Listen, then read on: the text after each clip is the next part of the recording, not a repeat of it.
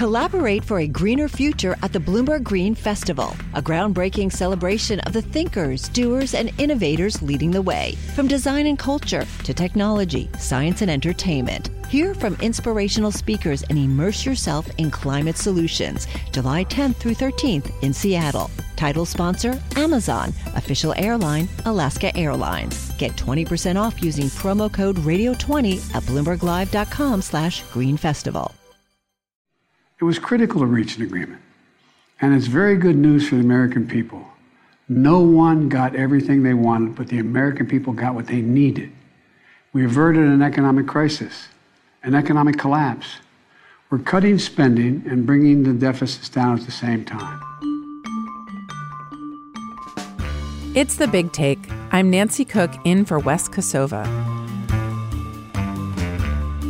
Today, the debt crisis was narrowly averted, but is compromise still a dirty word in Washington?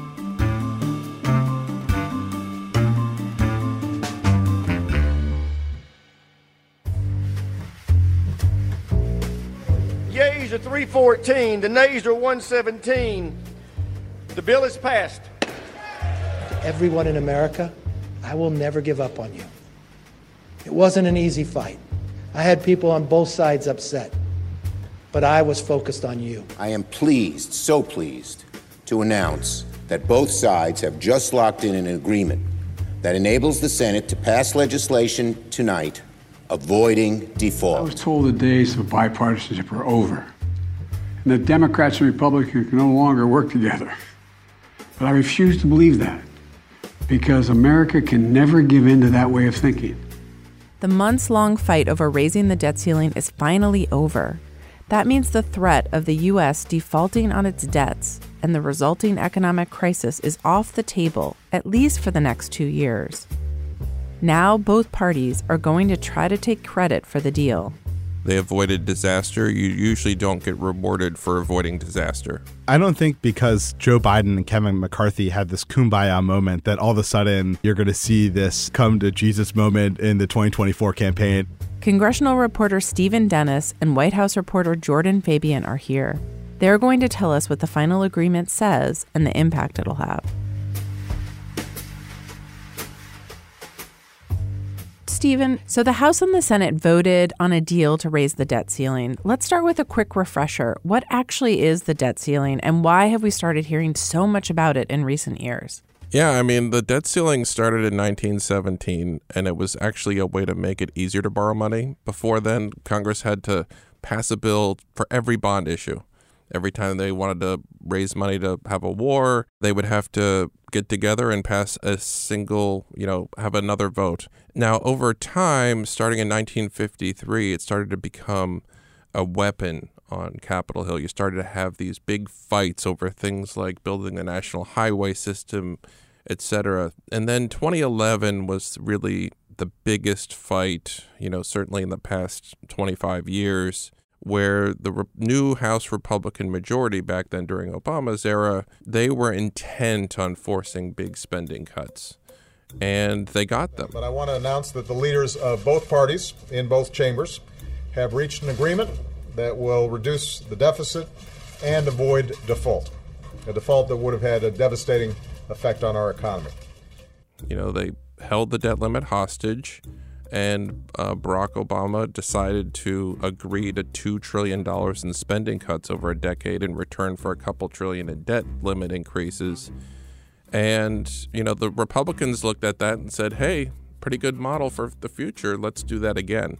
And that's what this year was all about. And they weren't quiet about this. We started writing about this and reporting it before the election. Kevin McCarthy said, I'm going to do this. And the Democrats were unable to take it off the table. They actually had the power. If all the Democrats had voted last year, they could have done this on their own. They didn't do that. So you were left with this hostage situation that you could see like a slow-moving freight train, really months and months ago, if not years ago. So that's a good point to, I think, actually dive into the deal. Jordan, can you tell me a little bit about what's actually in there? So the headline is that they're suspending the debt ceiling until January 1st, 2025, in exchange for mandatory spending caps on both defense and domestic spending into 2025. So for the next 2 fiscal years, there'll be limits on that spending. There are some other provisions like new work requirements for certain older people who have food stamp benefits and other public benefits. And there's some easing of energy projects for permitting. So those are kind of the broad outlines of this agreement. It's interesting because the top line number, this reduced spending of $1.5 to $2 trillion over a decade, this deal, I think Biden really got the best of them on the length of the spending caps and the severity of them. There were some automatic spending cuts across the board that were triggered under the deal that President Obama had with Republicans 10 years ago. These spending caps are only for the next 2 years. So if President Biden wins re-election, he will be able to budget relatively unconstrained, of course, depending on the makeup of Congress, but facing less spending constraints than President Obama did. And that would, in theory, help him accomplish more on his domestic agenda in the second term. And Steve, what ended up not being in the deal? Yeah, I mean, if you look at the original House bill, it had almost $5 trillion in real deficit cuts. It would have canceled the student loan relief that's before the Supreme Court. It would have undone most of the climate tax credits, things like EV tax credits that are a pretty big deal right now because you're seeing battery factories all over being built right now. It would have rolled back a lot of his agenda for the past 2 years. It also would have had much deeper spending cuts and with 10 years of enforceable caps. You know, if you have 10 years of enforceable caps, that banks leverage, not just for the next year or the next 2 years, but year 3, year 4, year 5. And so that's where the White House really, you know, if you dig into the details of the deal, what Kevin McCarthy really wanted, and, you know, he had to claim a win. He is a new speaker with a very tenuous majority, with a right flank that is sort of out for his gavel, and he needed to get a win. They are now on record, so they can't sit there and yell, this isn't good. So I'll bring something back tomorrow. Let's get the rest of the IRS agents. Let's get the rest of the work requirements. Let's cut more because we are in a big debt. This is fabulous. This is one of the best nights I've ever been here. I thought it would be hard. I thought it'd be almost impossible just to get to 218. Now I found there's a whole new day here. So I think from the perspective, if you're like a typical American and you're wondering how is this going to affect me, there really isn't a whole lot in here that you can guarantee is going to affect you. This is about an outline for future spending fights. It's a top line number that the appropriators are going to have to fill in between the lines. So it says, you know, we're going to have $637 billion in domestic discretionary funding after all of the gimmicks are added back in. That means it's roughly flat, but roughly flat for the entire domestic agenda. You know, how much is going to go to the Department of Justice? We won't know until September or December. How much is going to go for Meals on Wheels? You know, all these government programs, the entire alphabet soup of agencies, their lobbyists are going to be on Capitol Hill trying to plus up that spending. And there is a provision in here that is very interesting and new. And that is if they do not have a deal by January 1st and they have something called a continuing resolution, which is just sort of a stopgap to keep the government open and not have a shutdown, that if they do that, there would be an additional across-the-board 1% cut. But this is something that, you know, really potentially brings the two parties together because they each have priorities they want in these bills. You have to pass all 12 bills to avoid this cut. And the thing about this cut is it really hurts Republicans more than Democrats. It really cuts defense by about 4.5% from the caps that they agreed to. And it actually doesn't really cut non-defense discretionary. So all the pressure is on the Republicans to cut a deal before the end of the year, or else their priorities get cut. That's the way to look at it. So just so I'm clear, it doesn't actually cut spending from where it is today. Is that right, Jordan? It just means that they won't spend as much in the future. Yeah, it really holds spending levels at current levels rather than forces a cut.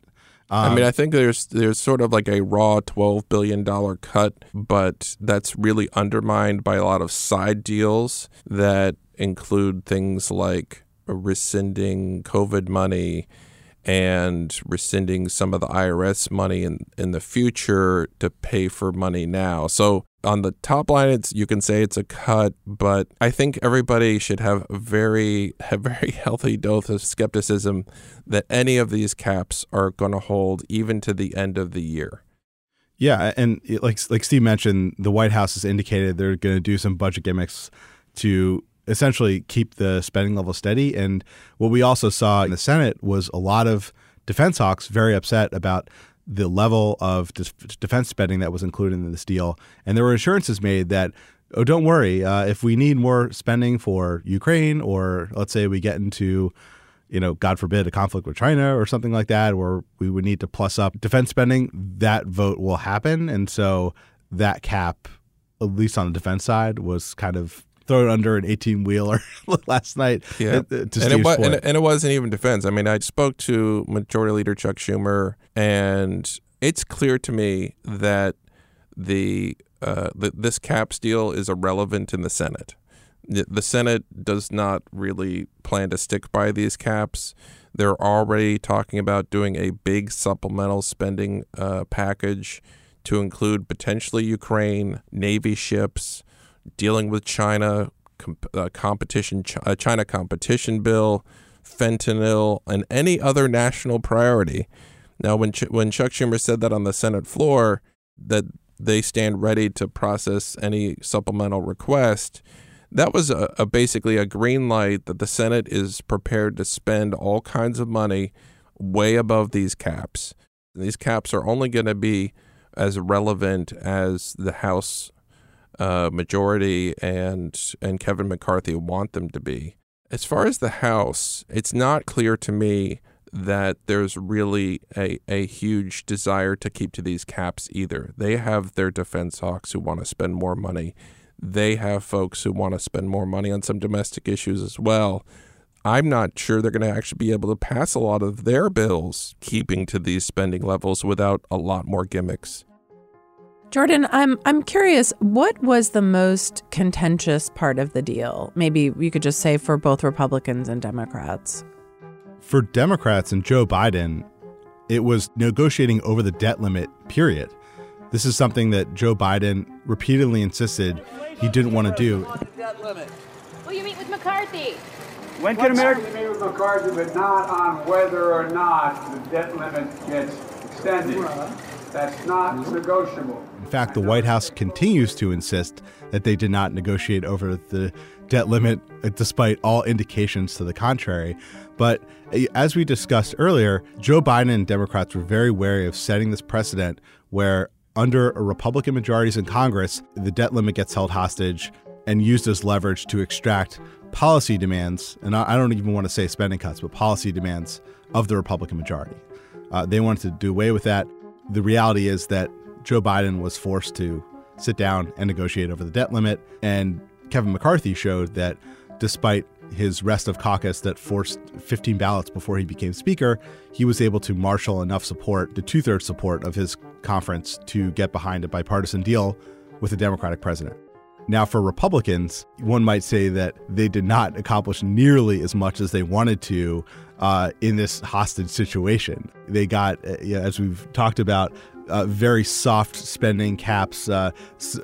Really, if the goal was deficit reduction, it's not going to reduce the deficit by much at all. Bottom line is that if you look at the bill that House Republicans initially passed, much deeper spending cuts, much bigger changes to entitlement programs, repealing Joe Biden's first-term agenda, they did not get nearly any of that. And that's why you saw a lot of House conservatives very upset, and also some Senate Republicans very upset, to the extent that a lot of them, the majority of Senate Republicans, did not vote for this agreement. They don't think that Kevin McCarthy got enough in exchange for raising the debt limit, essentially kicking this issue beyond the presidential election. They will not have another bite at the apple here before President Biden goes back to voters and asks for a second term. And one thing that I think is important to sort of put in perspective when you hear the numbers $1.5 trillion or $2 trillion over 10 years. Before this deal, we were on track to spend $80 trillion and have $60 trillion in revenue and a $20 trillion deficit. So our debt is on track to go up $20 trillion before the deal. After the deal, if you believe they'll stick to the spending caps, and I think there are very few senators, at least, that think they will actually stick to these spending caps, you are going to spend $78.5 trillion, according to CBO. So does that change the trajectory of, the national finances? A little bit. But if you just look at the 2 years, the final 2 years of Biden's presidency, the spending cuts are about $200 billion, not counting all the gimmicks. I think they're going to be very lucky to get through the next 2 years without spending $200 billion on other things like disasters in Ukraine and all the rest. After the break, what the deal says about the state of getting things done in Washington.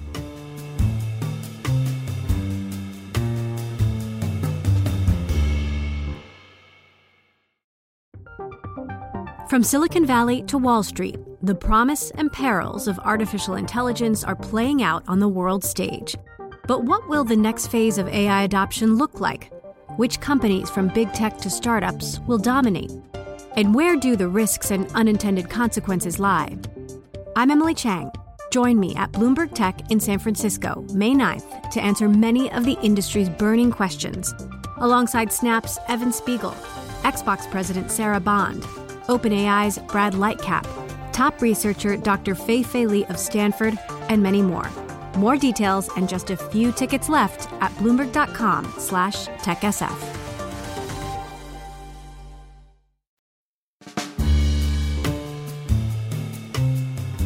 So, Jordan, President Biden said at the start of this that he would not negotiate on the debt ceiling, but he wound up doing that. What made him change his mind? The prospect of a recession triggered by a first ever default on the U.S. debt was too big of a risk for Joe Biden to take in sitting out a negotiation and essentially leaving it to chance. He felt that he needed to get a deal done and take the possibility of a default off the table. He did not want, number one, a recession to hit the U.S. economy right now, and number two, especially at a time when he's looking to ramp up his reelection campaign.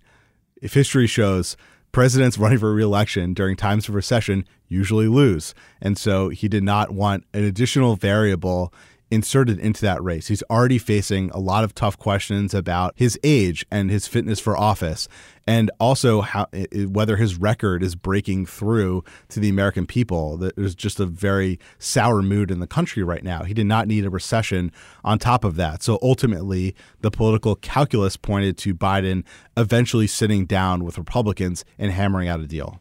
Now, Jordan, what do progressives think about this deal? Because it claws back some money for IRS funding. It imposes some work requirements for adults to get food stamps. I can't imagine that progressives are really jazzed about that.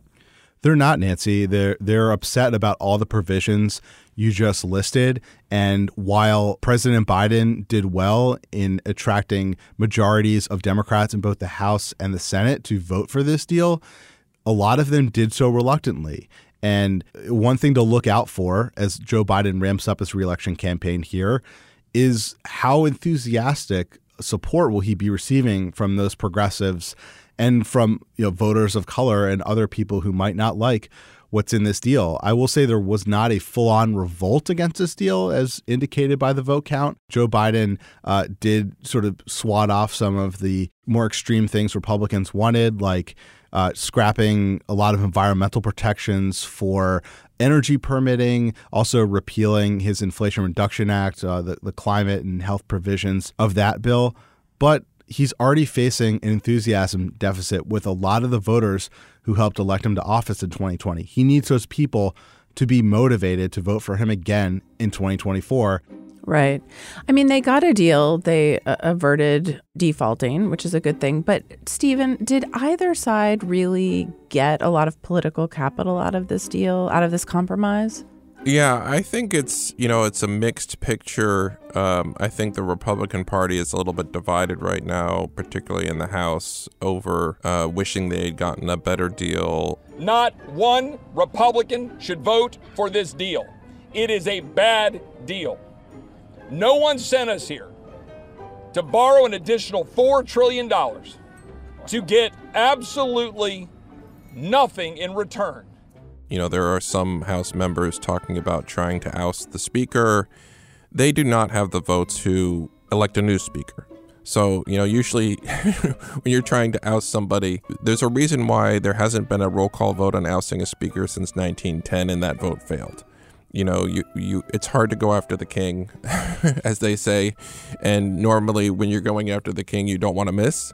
So some of these folks, any one House member can force a vote, but from our reporting, talking to a lot of Democrats, people like Steny Hoyer, they're prepared, and there are Democrats who are openly talking about keeping Speaker McCarthy in his job if his right flank tries to oust him, a small band of 15 or 20. On the Senate side, they were mostly irrelevant to this process. I think one of the things that was going on in the Senate and why Chuck Schumer was willing to be irrelevant to this process, I think he was most focused on preventing a default. And I think the second thing is he wanted to protect his members. You know, if you look at the Senate map next year, there are many, many more Democrats up for re-election than Republicans, and the debt limit is kind of politically toxic. So they wanted to have a bipartisan deal. That was one of the things that was, I think, in the calculus on why they didn't do it last year, is they didn't want to own the debt limit all by themselves. They wanted Republican cover. And so they got that. Yeah, that's a good point about the Senate map. Jordan, I'm curious, just like from 30,000 foot, what does this say about what can and can't get done in Washington moving forward? So I think it's a mixed picture. On one hand, you had President Biden promise when he ran for the presidency in 2020 that Republicans would have an epiphany in the post-Trump era and then start to work with Democrats again. A lot of people laughed him off. But if you look at his record, he actually now does have a number of examples he can point to tell his doubters that he was actually right. There was this debt limit deal. You look at the bipartisan infrastructure bill that he got passed during the last couple of years. And also he did get a small but significant piece of gun control legislation through with bipartisan support.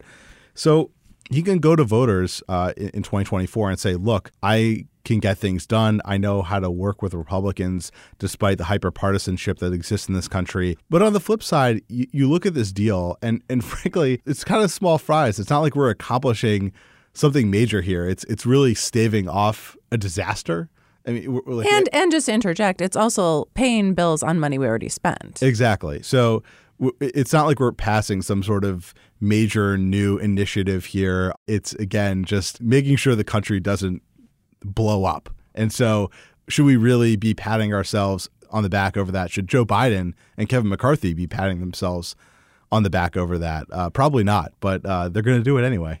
I mean, I do think that one thing that this deal sort of demonstrated is that the era of like big expansions of government and the safety net are basically over. You're going to be doing more small ball kinds of deals, but there are a couple of green shoots that I think you can take from this. One is on the permitting side. They got sort of a baby permitting deal in here where the Democrats got some speeding up of permitting for green energy projects in return for some speeding up of fossil fuels as well.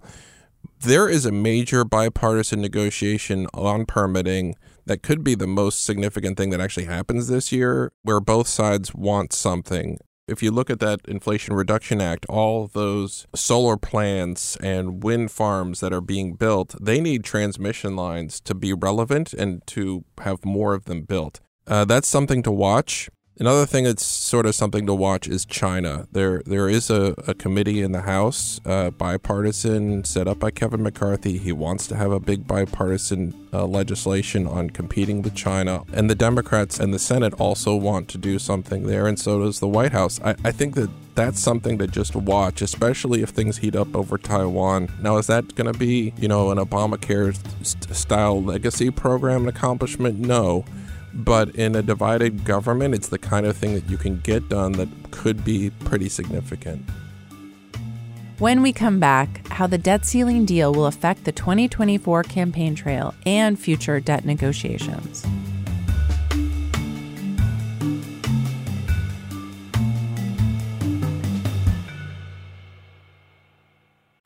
Collaborate for a greener future at the Bloomberg Green Festival, a groundbreaking celebration of the thinkers, doers, and innovators leading the way. From design and culture to technology, science, and entertainment. Hear from inspirational speakers and immerse yourself in climate solutions. July 10th through 13th in Seattle. Title sponsor, Amazon. Official airline, Alaska Airlines. Get 20% off using promo code radio20 at bloomberglive.com/greenfestival.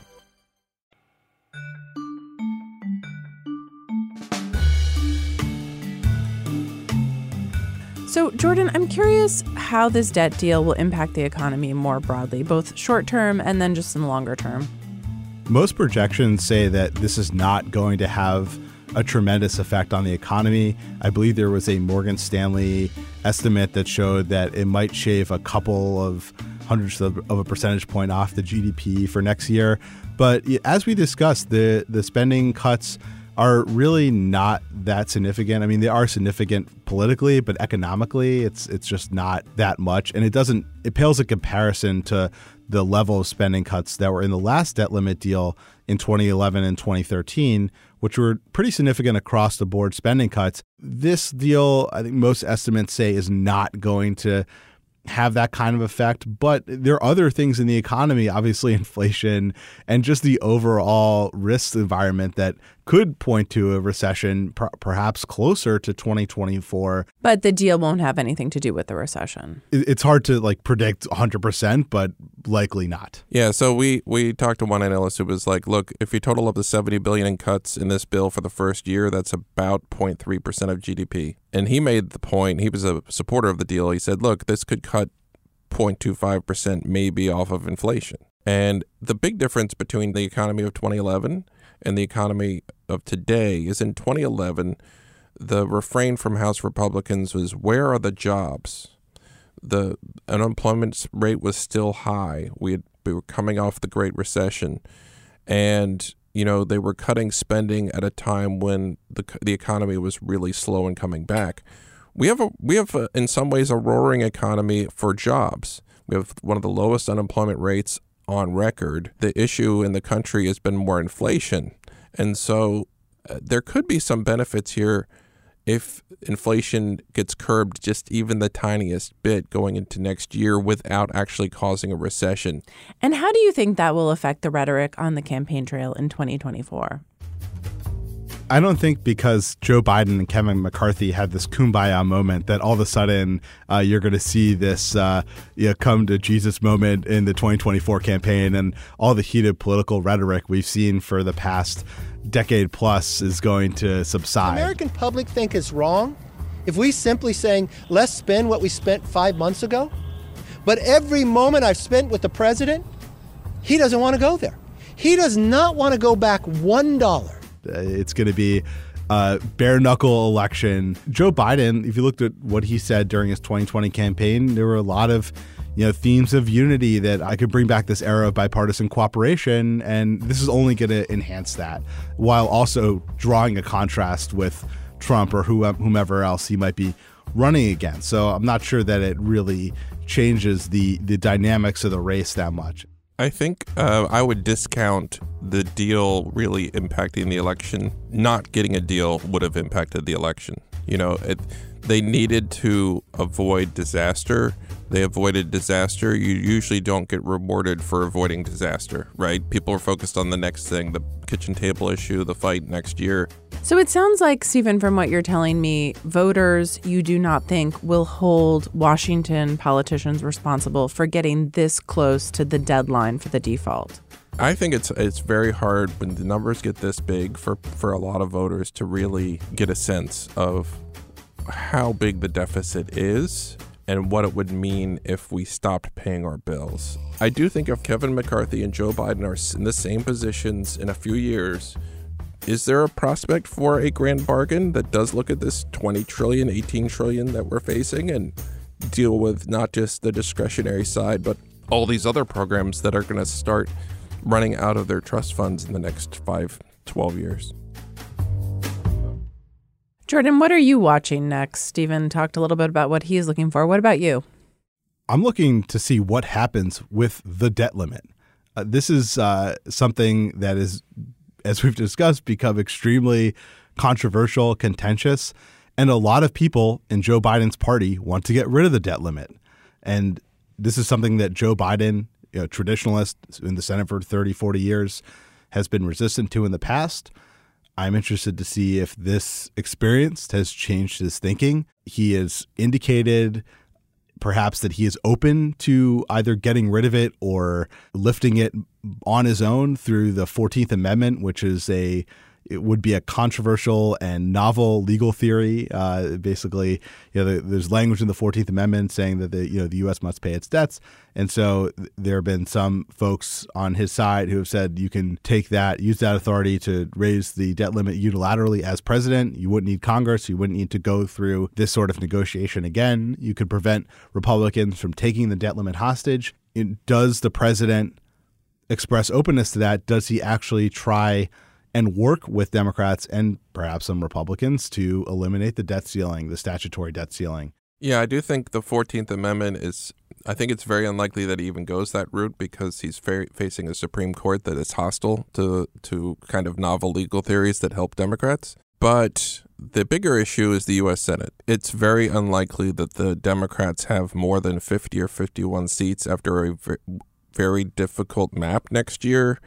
And you need at least 51 who are going to, or 50 or 51 who are going to agree to eliminate the debt limit entirely. I think it's very unlikely. They need to get to something like 54 or 55 Senate seats so that you can find 51 and have the House back to raise the debt ceiling unilaterally to some astronomical number that it's effectively repealed. That's the way to do it. I think it's unlikely that happens anytime in the next, few cycles. Jordan, Stephen, thanks so much for joining us. Thanks for having me on. Yeah, it was absolutely fantastic. Let's do it again in 2 years. Thanks for listening to us here at The Big Take. It's a daily podcast from Bloomberg and iHeartRadio. For more shows from iHeartRadio, visit the iHeartRadio app, Apple Podcasts, or wherever you listen. And we'd love to hear from you. Email us questions or comments to bigtake@bloomberg.net. Our supervising producer is Vicky Vergolina. Our senior producer is Catherine Fink, and they both produced this episode. Original music is by Leo Sidran. I'm Nancy Cook in for Wes Kosova. We'll be back tomorrow with another Big Take.